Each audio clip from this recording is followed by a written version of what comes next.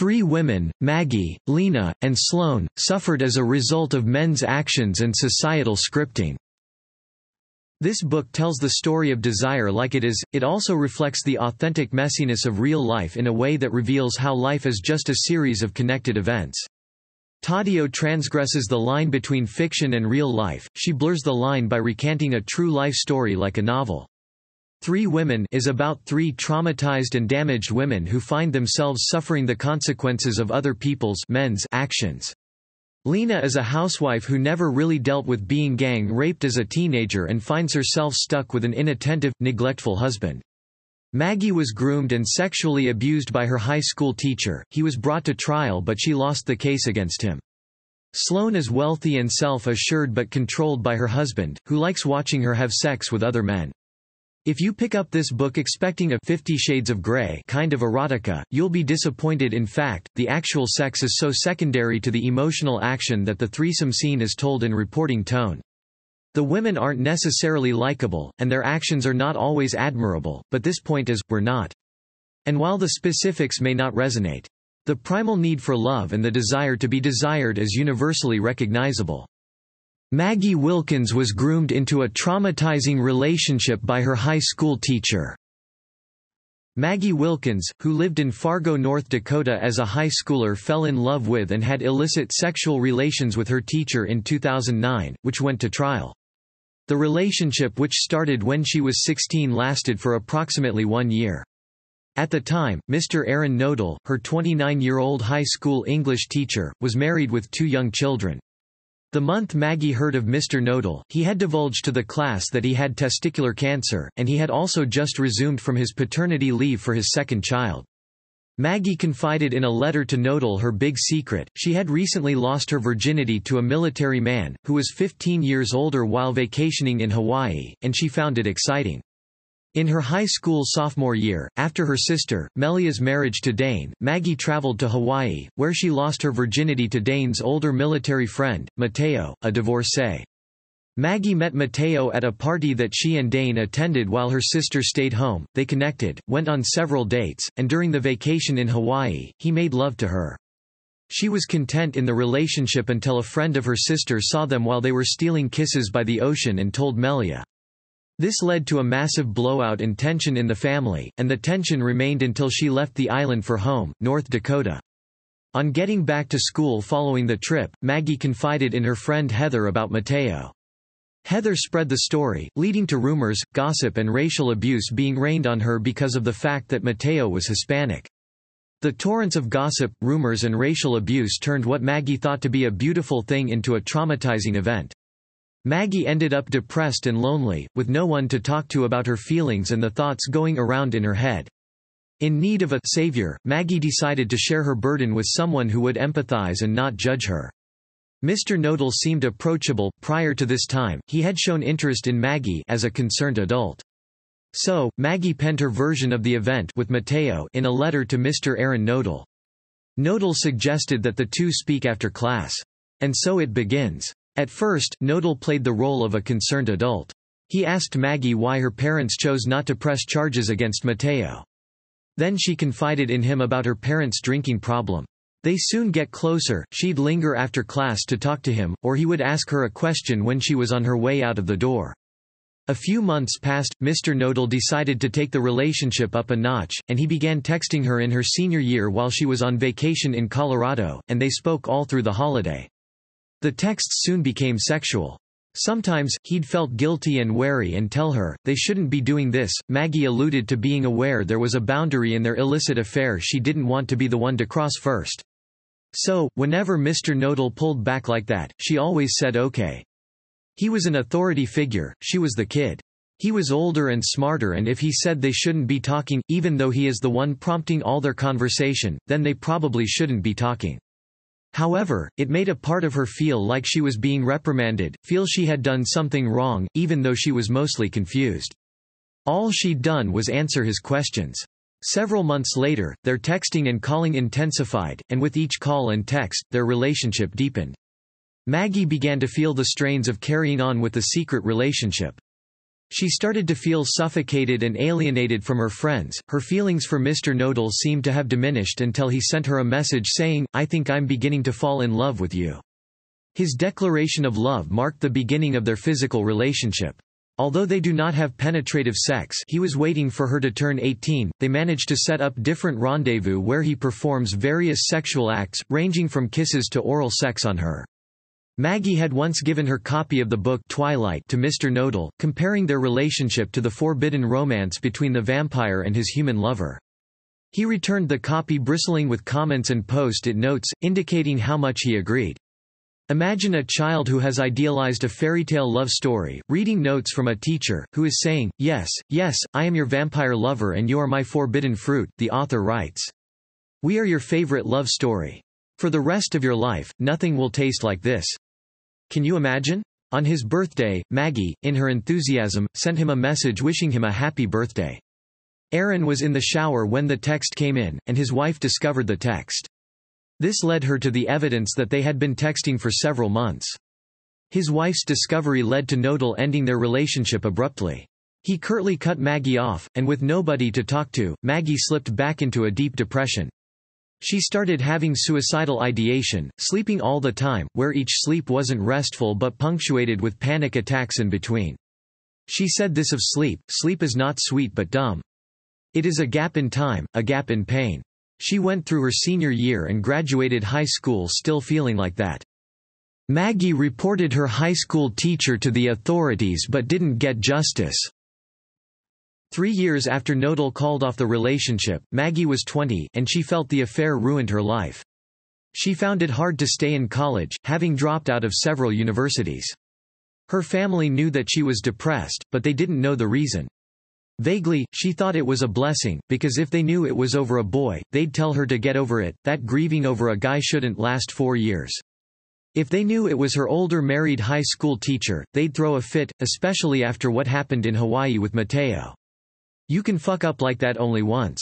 Twice, you get branded," Maggie said. She felt worthless, drank too much to cope with the torrents of pain she was experiencing. She had flashbacks and depersonalized while having sex with random dudes. She started seeing a therapist, Dr. Stone, who placed her on a lot of medications. Through all this, she confided in her best friend, Tammy. Maggie told Tammy everything that she could about the affair, which put Maggie in an even worse depression. To make Maggie feel better, Tammy took her to a pet adoption center where she adopted a cat. She named the cat Raja, which means hope in Arabic. The North Dakota Teacher of the Year award that was conferred on Mr. Nodal triggered yet another depressive episode for Maggie. The feeling of being dirty doesn't stop. During that period, she changed her underwear more times than she could count, but yet the sense of being defiled never seemed to disappear. Eventually, she decided to report the case and press charges. 6 months after the news broke, her father committed suicide. He was unable to bear the stigma and shame. This also became public knowledge and it made matters worse for Maggie. During the trial, the lawyer asked the questions that were supposed to loosen her up, but they were used to build a discovery deposition against her. Hoy, Aaron Nodal's lawyer, began to question her about her past sexual encounters to paint her as a whore. It was a classic case of victim blaming, trying to establish her primarily as a flirt who wanted it. For the trial, a jury comprising of 4 men and 8 women were chosen by John Byers, the Assistant Attorney General. During questioning, the prosecution did not dismiss one woman who asserted that a young lady of 17 years of age should have known better. This woman becomes a juror in the case. During the defense's opening statement, the defense lawyer, Hoy, stood before the jury and told them that it is highly unlikely for a man as decorated and loved and respected as Aaron Nodal to do the things the victim claims he had done. He said decorated men do not perform oral sex on young women to whom they are attracted. Decorated men also do not tell young women that they love their small hands. To confirm his assertion, he says there is no rape kit, no snail's trail of semen on a dress. Maggie earns the hatred of her neighbors for telling the story, and many of her high school teachers and classmates testified against her. In court, the jury chose not to believe Maggie. Aaron Nodal prevailed, not only receiving a not guilty verdict, but also keeping his job. The integrity of the charismatic male is often preserved, the hurting woman in his wake is taken as a given. Taddeo is sure of the injustice. There are men, and there are women, she writes. And one still rules the other in the pockets of the country that are not televised. Maggie blames herself all through the book even though it was clear Nodal took advantage of her. Lena left a loveless marriage to start an affair with her high school sweetheart. Lena is a pseudonym for the second of the three women from the title, a full-time housewife and mother of two. The one thing Lena desired the most in her life was to be desired by someone. As a teenager, Lena had a crush on Aiden, who was her best friend Jennifer's boyfriend's friend. Aiden was a popular, quiet, and attractive jock, seemingly out of her league. Lena, nevertheless, developed a strategy to get his attention, and part of the plan was to learn everything possible about Aiden, practical obsession she calls it. Her best friend, Jennifer, sets up a double date with her boyfriend and Aiden. Lena and Aiden connect, and soon enough, they start dating, and they frequently meet in their secret place, a spot by the bank of a river in the woods. A few months pass and Aiden becomes distant, but Lena's convinced she is in love with him and he is with her.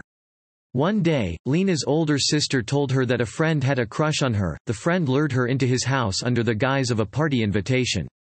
Seeing an opportunity to eliminate her boredom, Lena went to his house where she was drugged and raped by three guys. Lena recalls being chill about it because she didn't want to give them a reason to hate her. The next day and subsequent days that followed, the rapists give a different account of what happened the night before, and Lena's schoolmates slut-shamed her. Aiden got wind of the rumor and broke up with her. Fast forward a few years, and Lena is married to Ed, someone who, after 10 years of marriage, doesn't like to kiss her anymore, because the sensation of someone else's tongue in his mouth offends him. Lena loves her children but almost nothing else about her life. In towns like Lena's, people think others are good if they are not cheating or leaving home, so, they aren't concerned. Meanwhile, Lena is having a mental breakdown because nobody cares. Nobody is dead yet, so nobody cares. She feels suffocated and trapped. She has these children she has got to keep alive, day in, day out, and she would die if anything happened to them. But at the same time, they felt like baggage. She feels alone in caring for them, because Ed, her husband, doesn't chip in. She feels alone in caring for herself. Lena wishes she could stop caring for everything. She wishes she could burn the house down. She hopes her husband would touch her and make her feel like a living thing. Ed doesn't like kissing her and intimacy was lacking in their relationship. Lena joined a gym and lost some weight.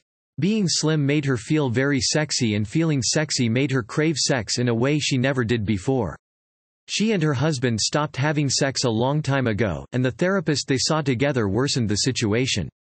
Their couple's therapist saw nothing wrong with her husband not wanting to kiss her. Some people don't like the feeling of someone else's tongue in their mouth, the therapist told a shocked Lena. Lena found a way to replace the love affection that was lacking in her marriage. One day, Lena reconnected with her high school sweetheart, Aiden. They had broken up pretty badly in high school, and it was due to the rumor that she had slept with three guys in one night. She would have explained herself better to Aiden, but she did not understand or know or remember what it was that happened that night. She hadn't realized that she was raped until years later when she understood that she hadn't consented and she was drugged. I didn't even understand it. And something I didn't understand, barely remembered, had the power to change my whole damn life, Lena says of the trauma. Years of emotional and physical neglect, during which time she's also developed a panoply of aches and pains, have primed Lena for the glory of their reunion. Their affair was passionate, the attraction magnetic. Aiden was still hot as far as Lena was concerned, yet quiet, withholding. Entirely physical, the affair went on and on, mostly in their cars and in hotel rooms. Even though Lena was very much aware that Aiden wasn't as attached to this as she is, she didn't mind. Lena found in this affair something more, something akin to sexual liberation. And she knows how much that has changed her. Not having a partner, for Lena, was like slowly, quietly dying, writes Taddeo. Maybe Aiden would never leave his wife. Maybe none of how she'd gilded him were accurate. But Aiden made her veins hot. He made her feel like a girl and not a part of the house. She could no longer see the end of her life clearly, she could no longer picture the grayness of the earth she would be buried under and the road the automobile would take to get her there. And that was more living than she'd done in her whole life. After years in a sexless marriage, Lena and Ed officially separate and Lena pursues Aiden, her high school sweetheart, now married with children of his own. Lena knows that, for her, it means sexual liberation, and for Aiden, it's a non-committal distraction. She laments how hard she tries for him. Despite this imbalance, the physical pleasure she finds in their encounters is heartening. One senses that having found sexual connection, Lena will not settle for a lesser affection again. Their meetings become an excruciating waiting game, one Lena worries she might be losing. Sloane sleeps with other people while her husband watches. Sloane is the pseudonym Taddeo uses instead of the name of a wealthy restaurant owner in her mid-40s, skinny and attractive with very long, gorgeous brown hair. She is married to a man named Richard, who is not as handsome as she is beautiful. Together, Sloane and Richard have 3 kids, 2 girls from their marriage and a child from Richard's first relationship. They live in Newport, on Rhode Island's Narragansett Bay, and both own a restaurant, a few blocks from the harbor where the boats dock. She met Richard while on a date with her father's boss's son. While on the date, she expressed an interest in working at the restaurant, and the next week she received an offer. Richard was the chef of the restaurant. After months of working at the restaurant and still seeing most of her exes, they start dating and become exclusive immediately. They bought a restaurant together with Richard at the back in the kitchen and Sloane managing the front end. On her 27th birthday, the restaurant that they jointly bought had been open for 2 years, and Sloane and her husband Richard experienced their first threesome as a couple. At first, Sloane was not comfortable watching her husband fuck another woman. She overcame her fears the same night, but for Richard, they became a character trait. Soon after, he started to spur, even pressuring, his wife into relationships with other men. Sometimes, when he wasn't there, she describes to him these affairs via text messages. More often, however, he watched them physically. Sloane had a difficult adolescence, she suffered from eating disorders, anorexia and bulimia. She always felt the need to lose weight due to her body image, which was actually a result of her mom's perception of her. Sloane, now in her 40s, hadn't vomited in years, and although she still nurses a fear of being overweight and overfed, has found healthier ways to stay trim. After years of experimenting with other people, the couple soon develops a routine with Wes, an assistant chef in their restaurant. Years into this arrangement, problems arise when Sloane realizes that their favorite extramarital partner had not been as open with his wife about what he was doing. When the wife found out, the blame fell on Sloane. "You're a woman," she confronted Sloane. "And you let this happen, don't you know you're supposed to have the power?" Sloane could not really say anything to defend herself. What she really wanted was for Richard to explain to Jenny that he'd pushed her to do it, which was the truth, Taddeo informs us. She wanted him to say, "Look, this isn't Sloane going after Wes, we were confused about your relationship. This is something we both did as a couple. It wasn't Sloane. She's not what you think." Richard didn't do that, but that didn't take away much of Sloane's love for him. Strangely enough, as far as Sloane is concerned, there is nothing more important than the fact that she wants her husband above all others, and he wants her above all else. Conclusion. 3 Women expands on the hypocrisy of monogamy. Among the 3 women it portrays, the one who has something that is the closest to a happy marriage is Sloane, a middle-aged swinger who has threesomes with people chosen by her husband.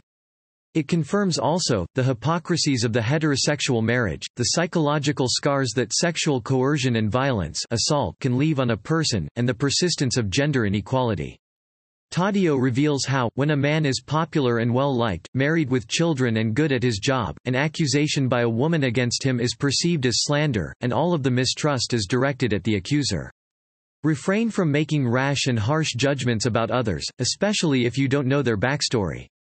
Do your part to help sexual assault survivors, learn more about gender inequality and embrace feminism.